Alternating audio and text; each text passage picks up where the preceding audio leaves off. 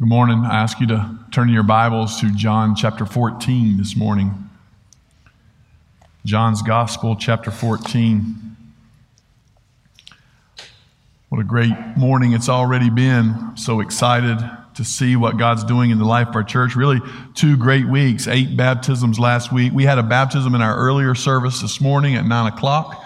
Baptism this morning here in this service, and we're just so excited considering not only that, as we've heard Joseph say, people pass from death to life, but also excited about seeing us with opportunities to serve with Love Taylor's yesterday. And it did this pastor's heart good to see so many come out and be able to shine the light of the gospel into our city here. And I thank Kathy for putting all that together and her team. Thankful for to be able to be in worship this morning. Kevin, Scott, Teresa, thank y'all for the song. Thank you for the opportunity we have, the blessing we have here as a church. And God is good to us. Today is Palm Sunday. This week we're preparing, really considering what this week means this morning as we look toward next Sunday. We're building up this Friday. I want to invite you personally this Friday to our Good Friday service at noon. I kept saying 12. I think I said 12 a.m. in the first service. So our traditional service crowd, they may show up at midnight. I probably won't be here. But it's at noon this coming Friday, and it's a service designed to fit in that hour, but also a great opportunity for us to consider what the Lord Jesus has done for us on the cross as we'll be partaking of the Lord's Supper together. So we would love for you to be here this Friday with us at noon. And then next Sunday, of course, we'll gather in this space again to celebrate the resurrection of our Savior. 2 identical services at 9 and 10:30, hoping to create space for everyone that wants to be here and be involved. And as we have looked over these last few weeks, anticipating this season, anticipating Easter, anticipating even Good Friday, we've considered death and life from John's Gospel.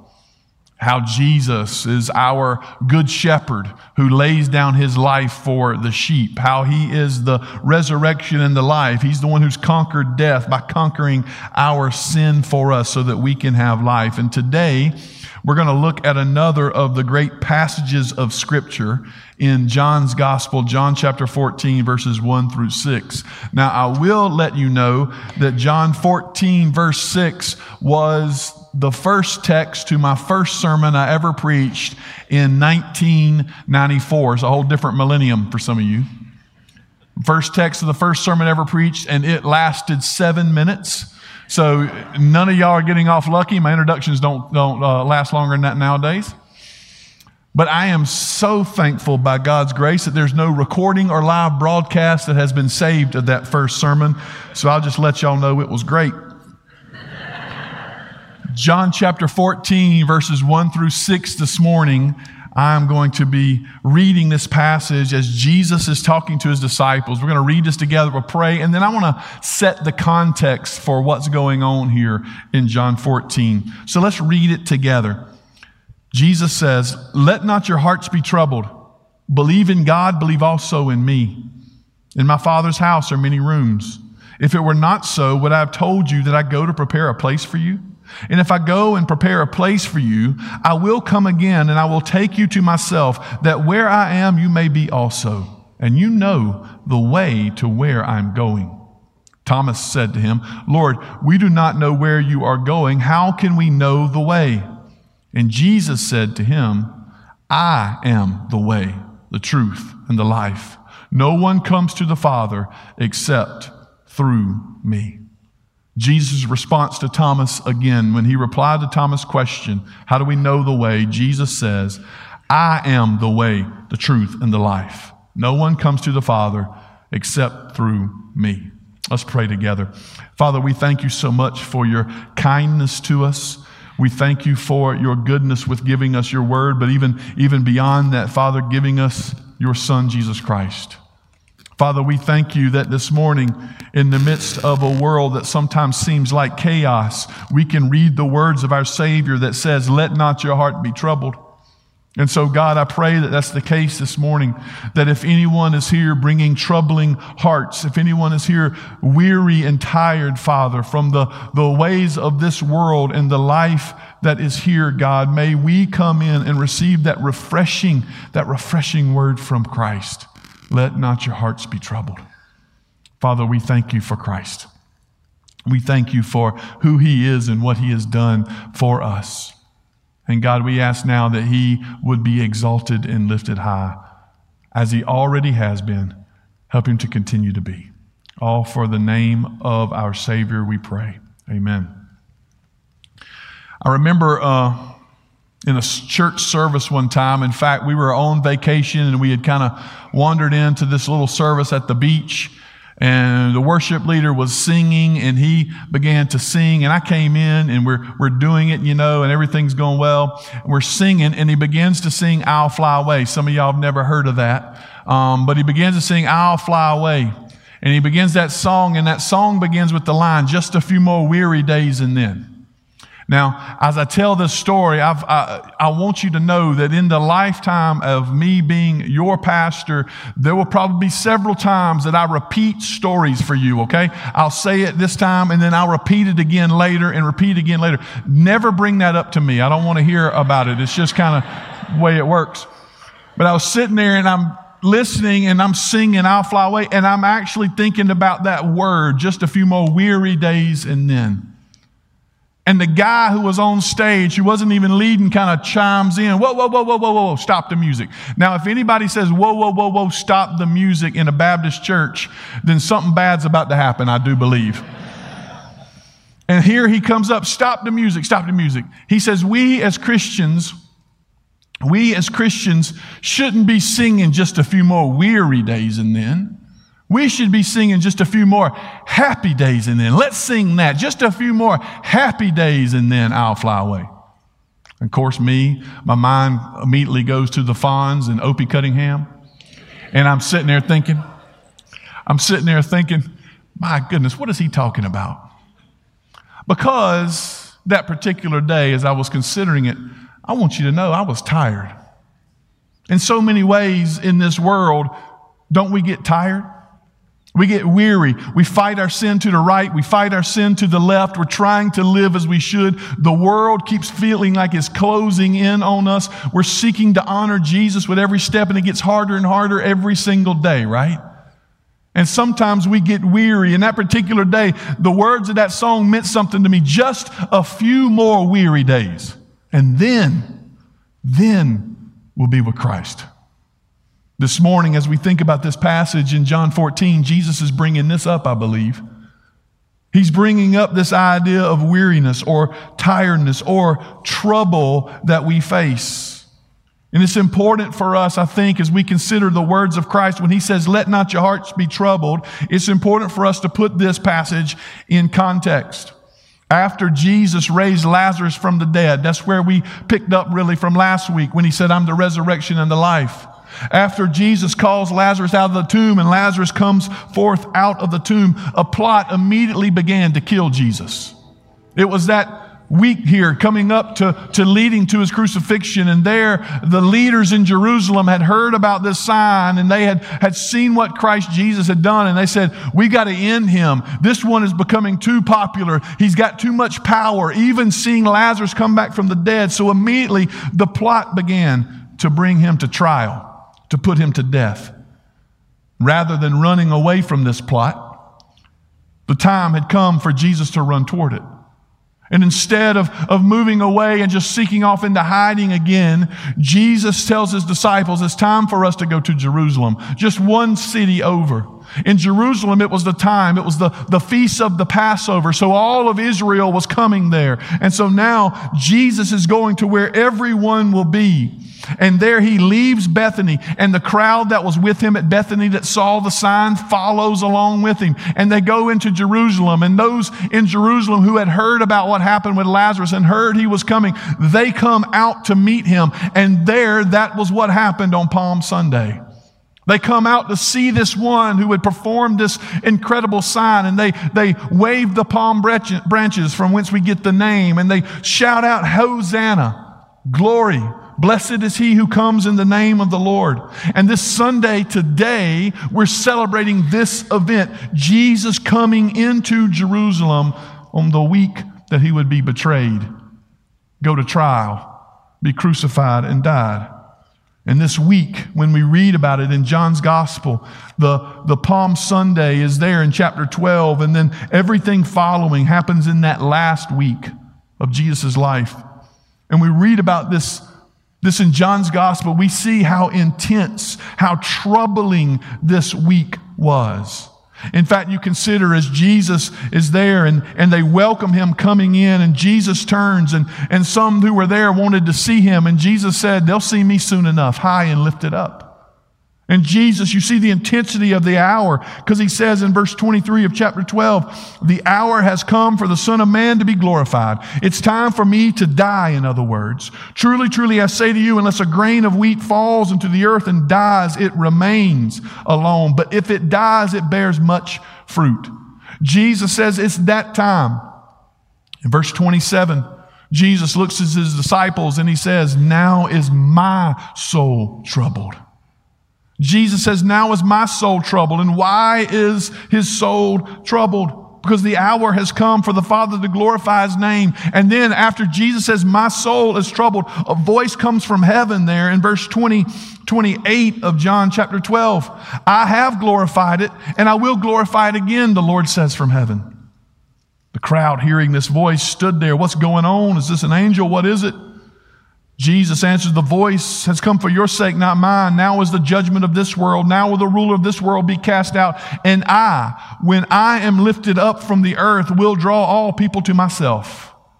John helps us by giving us a little narration, a little explanation that he said this to show by what kind of death he was going to die. Jesus, knowing that his death is coming, knowing that he's going to the cross, announces to his people, my soul is troubled. My soul is troubled, for I'm going to the cross. And Jesus listens and he does it.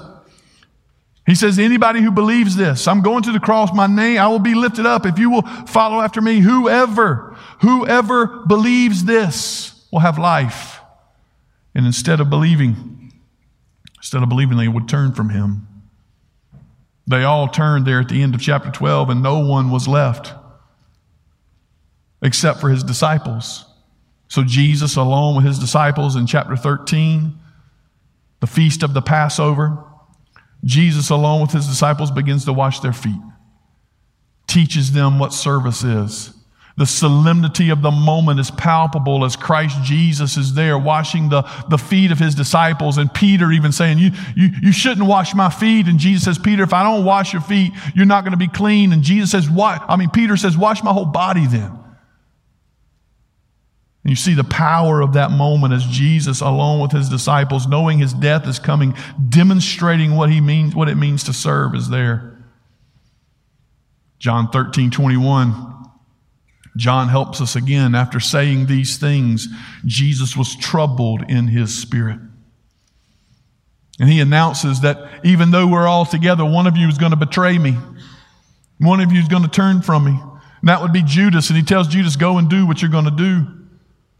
And then after he announces for Judas to go and do what he's going to do, that little verse there in John 13, verse 30, where it just simply says, and it was night.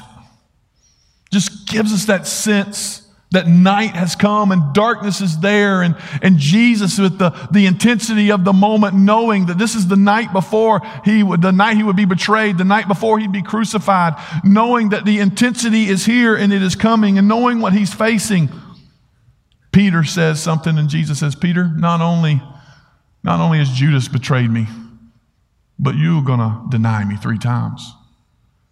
Here, the strongest of his disciples, Peter, the one who always spoke up and always said, I'll be with you. Jesus says, you're going to deny me too, Peter. Consider that. Jesus alone, the intensity of the moment.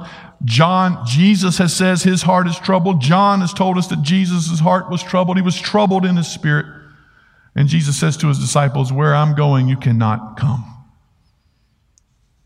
As Jesus was facing the next few days, if not the next few hours, he was troubled the betrayal of Judas, the betrayal of Peter, facing the cross alone. Even Jesus knew that the Father, whom he had enjoyed communion with for all eternity, would have to turn his back on him. Even he knew that he would be going to that cross by himself and all alone. Jesus' heart was troubled. I'm thankful that Jesus doesn't hide that, aren't you? I'm thankful that Jesus is what we expect him to be, not hypocritical, not putting on any airs, if you will. He just says, my heart is troubled. But in the midst of his heart being troubled, Jesus turns to his disciples because he is the good shepherd, because he loves them and cares for them. He turns to his disciples and he gives his attention to them. And seeing how the intensity of that moment, even in Christ's life, is now affecting his disciples, he says, my heart is troubled, but let not your heart be troubled. Let not your heart be troubled. In the midst of the trouble that Jesus is facing himself, in the midst of the trouble that he is looking toward, where he will be left alone, where he will have to face the cross, where he would have to take the sins of the world upon himself, in the midst of that trouble that he's looking toward, he looks to his disciples, and in the greatest of shepherding, in the greatest of care for them, he says, you don't need to be troubled. You don't need to be troubled. And why is that? Why is that? And Christ tells us immediately. First, he says, trusting in Jesus. I want us to see this. Trusting in Jesus is the remedy for all our trouble. Jesus says, let not your hearts be troubled. Believe in God. Believe also in me. Jesus Christ is God. John had said this from the beginning. In the beginning was the Word, and the Word was with God, and the Word was God. The very foundation, the very start of John's gospel proclaims the deity of our Savior, Jesus Christ. Jesus Christ is God. He says, believe in God, believe also in me. The very I am statements, this being the sixth one here in John's gospel, the very I am statements that we have seen testify to the deity of our Savior, Jesus Christ. That he is God and he has come for us. Sure, we have troubles. Sure, we get weary. Sure, we are tired. Sure, in our troubles, oftentimes we tend to mask them or to set them aside, but there's no need for that as believers. We must be realists, no lies, no hypocrites. We must understand that this life is difficult and troubles come our way. But while we are real about our troubles, we are also real about the power and goodness of God and Jesus Christ to deal with those troubles. Jesus is God, the creator of the universe, the one who holds everything in his hands, holds it all together by the word of his power, the King of kings, the Lord of lords. And what the scripture says is for those who believe in him, for those who trust him, he is with us. He'll never leave us nor forsake us. And how about God who has given us Christ? And if he's given us his son, how will he not also give us all things, right? And if Jesus is enough for us and he never leaves us nor forsakes us, we need to understand the truth here that even in our troubled hearts, we don't have to be troubled because Christ is enough. We must believe. That's what he says. Let not your hearts be troubled. Believe. Believe in God. Believe also in me.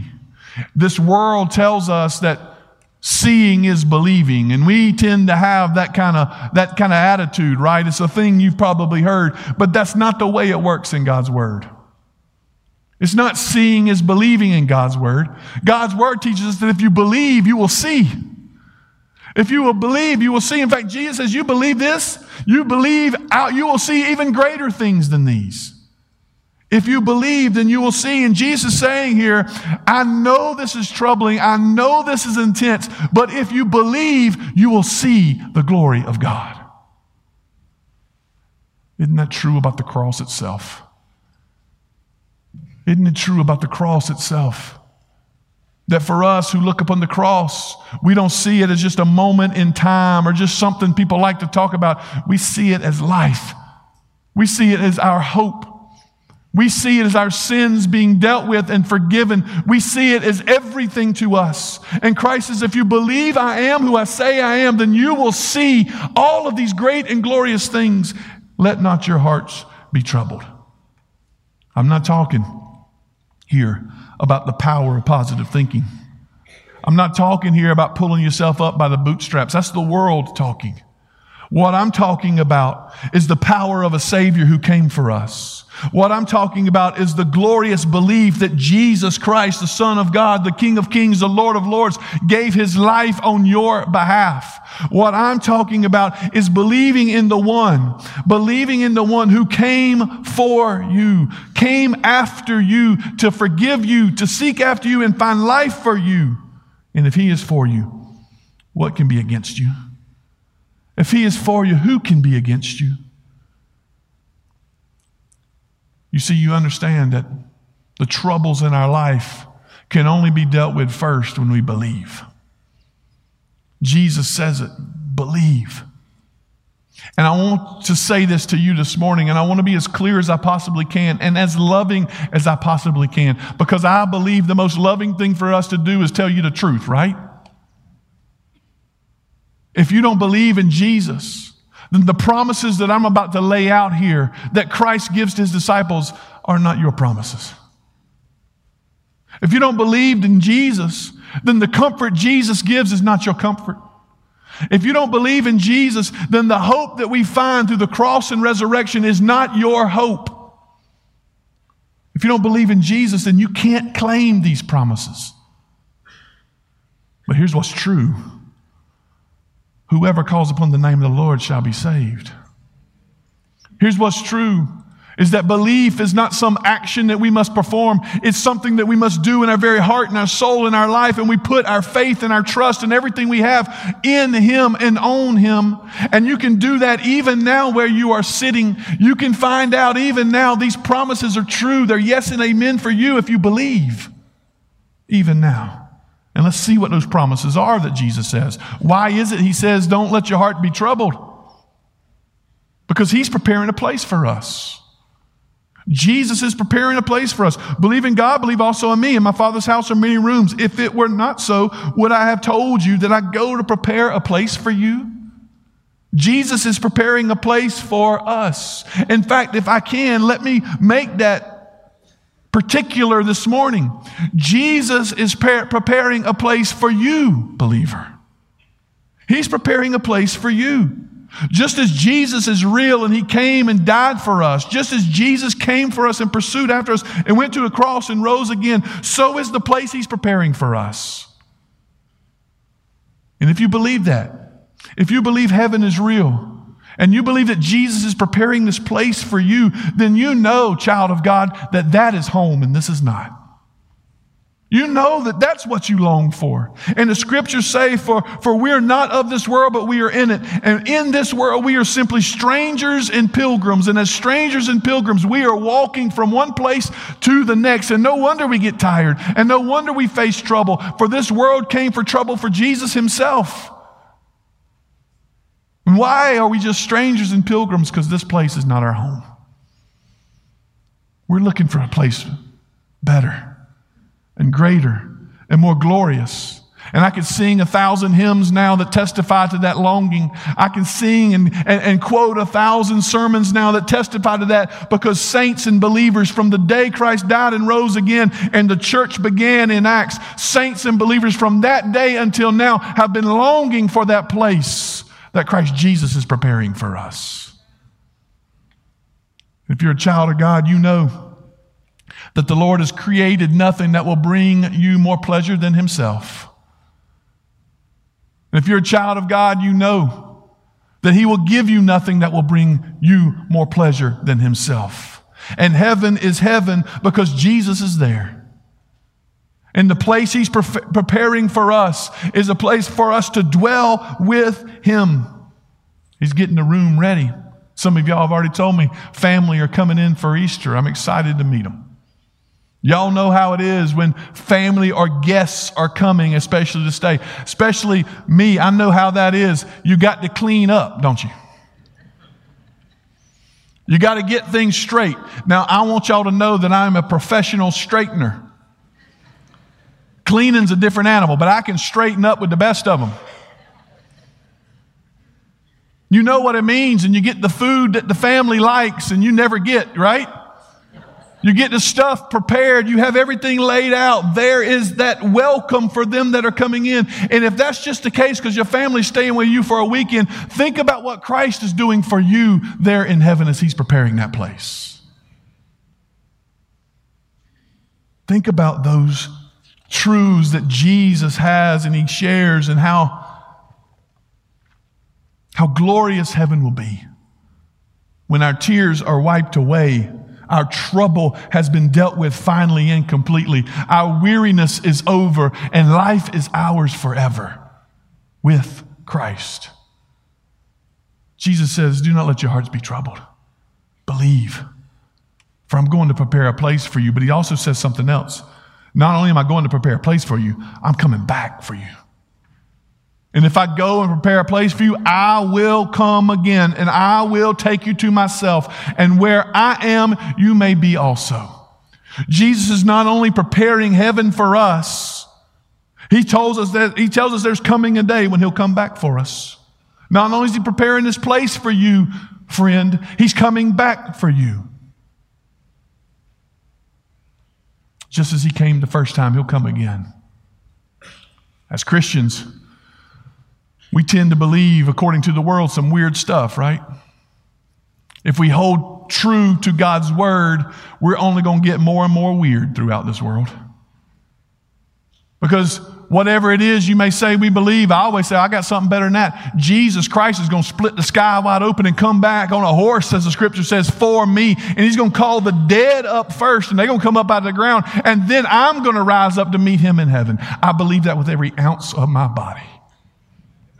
Why is that? Because listen to what Paul says. You think Paul wants to lie about this truth? Paul says this in 1 Thessalonians. He says, for the Lord Himself will descend. Do y'all hear what I'm saying there?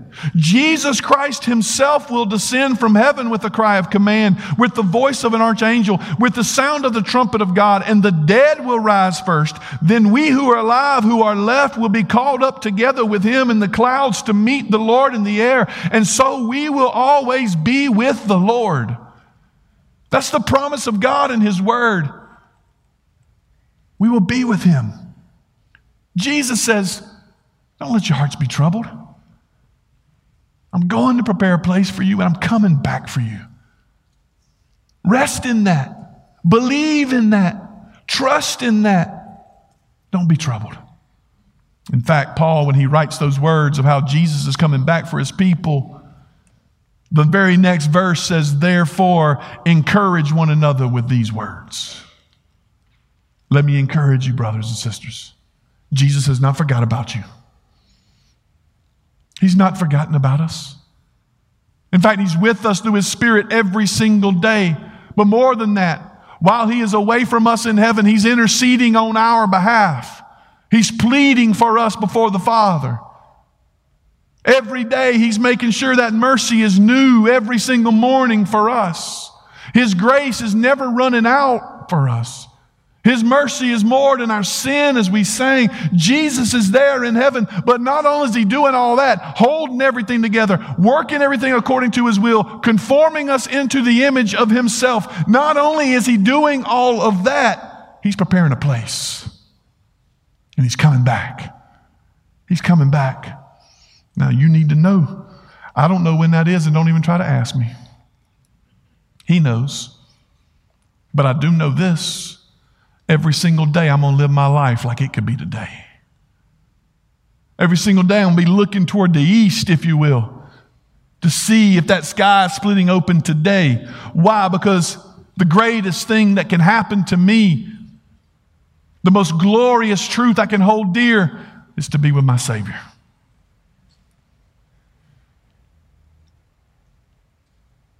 So how is this then? How is it that Jesus can say to us, don't be troubled? Because He turns around and says, where I'm going, you can't come. Jesus is not talking about heaven right there. Jesus is talking about the cross. The reason why our hearts and souls shouldn't be troubled is because Jesus takes our trouble upon himself. The reason why we should not be troubled is because Jesus goes into our trouble and he solves it. He ends it. He turns our trouble into our hope. He takes our trouble, what we deserve. Because of our sin, we should have been left in our trouble. We made it for ourselves. Yet he goes into it on the cross. He goes into that trouble and he takes the trouble that we have in our life through our sin. That is our problem, if you will, and he makes it his and he turns it around and gives us life. So Jesus looks at him and says, where I'm going, you can't go, but I'm going to prepare a place for you, and you know the way to that. And Thomas replied, Lord, we don't know where you're going. How can we know the way? And Jesus said, I am the way, the truth, and the life. We get a great clarifying statement for the whole world, as clear as Jesus can possibly be. How do we get to heaven? I am the way, the truth, and the life. How do we get to heaven? Because Jesus entered into our trouble and turned our trouble into hope. How do we get to heaven? Because Jesus is the one who came for us when we could not go to him in our own strength and power. I am the way, the truth, and the life, he says. My first sermon had 3 S's. I was so proud of myself, I probably got it from a book. How can you be saved? Jesus is the way. He's the only one who came from heaven, died for us, and has taken us back to heaven, right? So he came from there, came down for us, and has taken us back. He's that trailblazer for us. How can we be saved? Because Jesus is the way. He made the way when we could not make it ourselves. Jesus is the way. How can we be sure? Because he's the truth. Test him. Look at everything that he has. Put it all together and see if you can find a lie in him. See if you can find any of it. You may just say, I don't believe it. But you can't say he's a liar. Because everything he ever said has come true and has come to pass. He is the truth. That's how you can be sure. How can I be satisfied? Jesus is the life. How can I be saved, sure, and satisfied? You can look all over the world. You can long for something. You can try to find it in any other place you want to. It'll never satisfy you like Christ can, because he's the way, the truth, and the life. That right there was how long my sermon was. But I want to be clear here this morning. I want to be as clear as I possibly can. This is what sets Christianity apart from every other religion. No one, y'all get what that says? No one comes to the Father except through me. No one, Jesus says. I'm the way, the truth, and the life. No one comes to the Father except through me. And though the world hates this, and though the world wants to deny this, and the world wants to call us bigoted and arrogant and all other things, we need to be clear as believers with an uncompromising exclusivity. There is no other way than Christ Jesus himself. You may want to argue. It may make you feel better about yourself and your own sinfulness to say all roads lead to heaven. But you need to understand. You need to understand that our Savior is the one who came from heaven. Our Savior is the one who went to the cross. Our Savior is the one who went into our trouble to redeem us from it. And it's Jesus Christ who's the only one who gives us that hope of salvation and life. There is no other way. Search if you will. Look if you want to, and you'll find all other counterfeit gods and counterfeit saviors just that, counterfeits. Look to Christ and believe, and you find the real thing. You find real joy. You find real satisfaction. You find real hope, even in the midst of your trouble. You know that trouble is only slight and momentary compared to what's coming for you. You know that trouble is just in the part of passing through a world that is not your home. Even in the midst of it, you know that Jesus is the only way. Jesus is our trailblazer. He's the author and perfecter of our faith. He's the one who entered into our trouble and gave us hope. And he looks at us again and he says, do you believe this? Do you believe?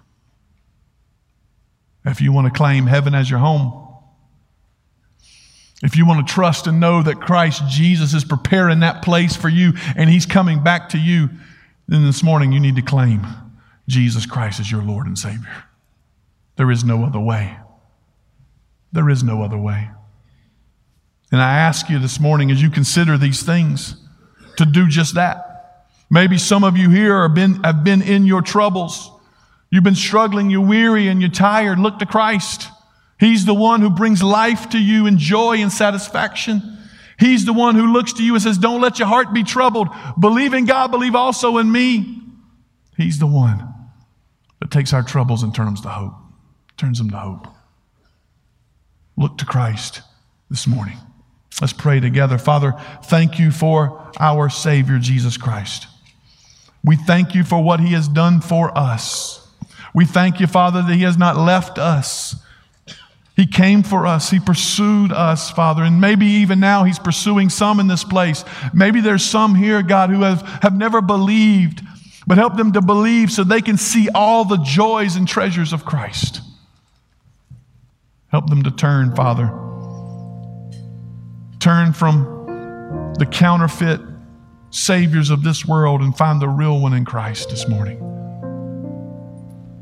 Jesus said, I'm the way, the truth, and the life. No one comes to the Father but through me. And may God, every single one of us, believe that this morning and testify to it.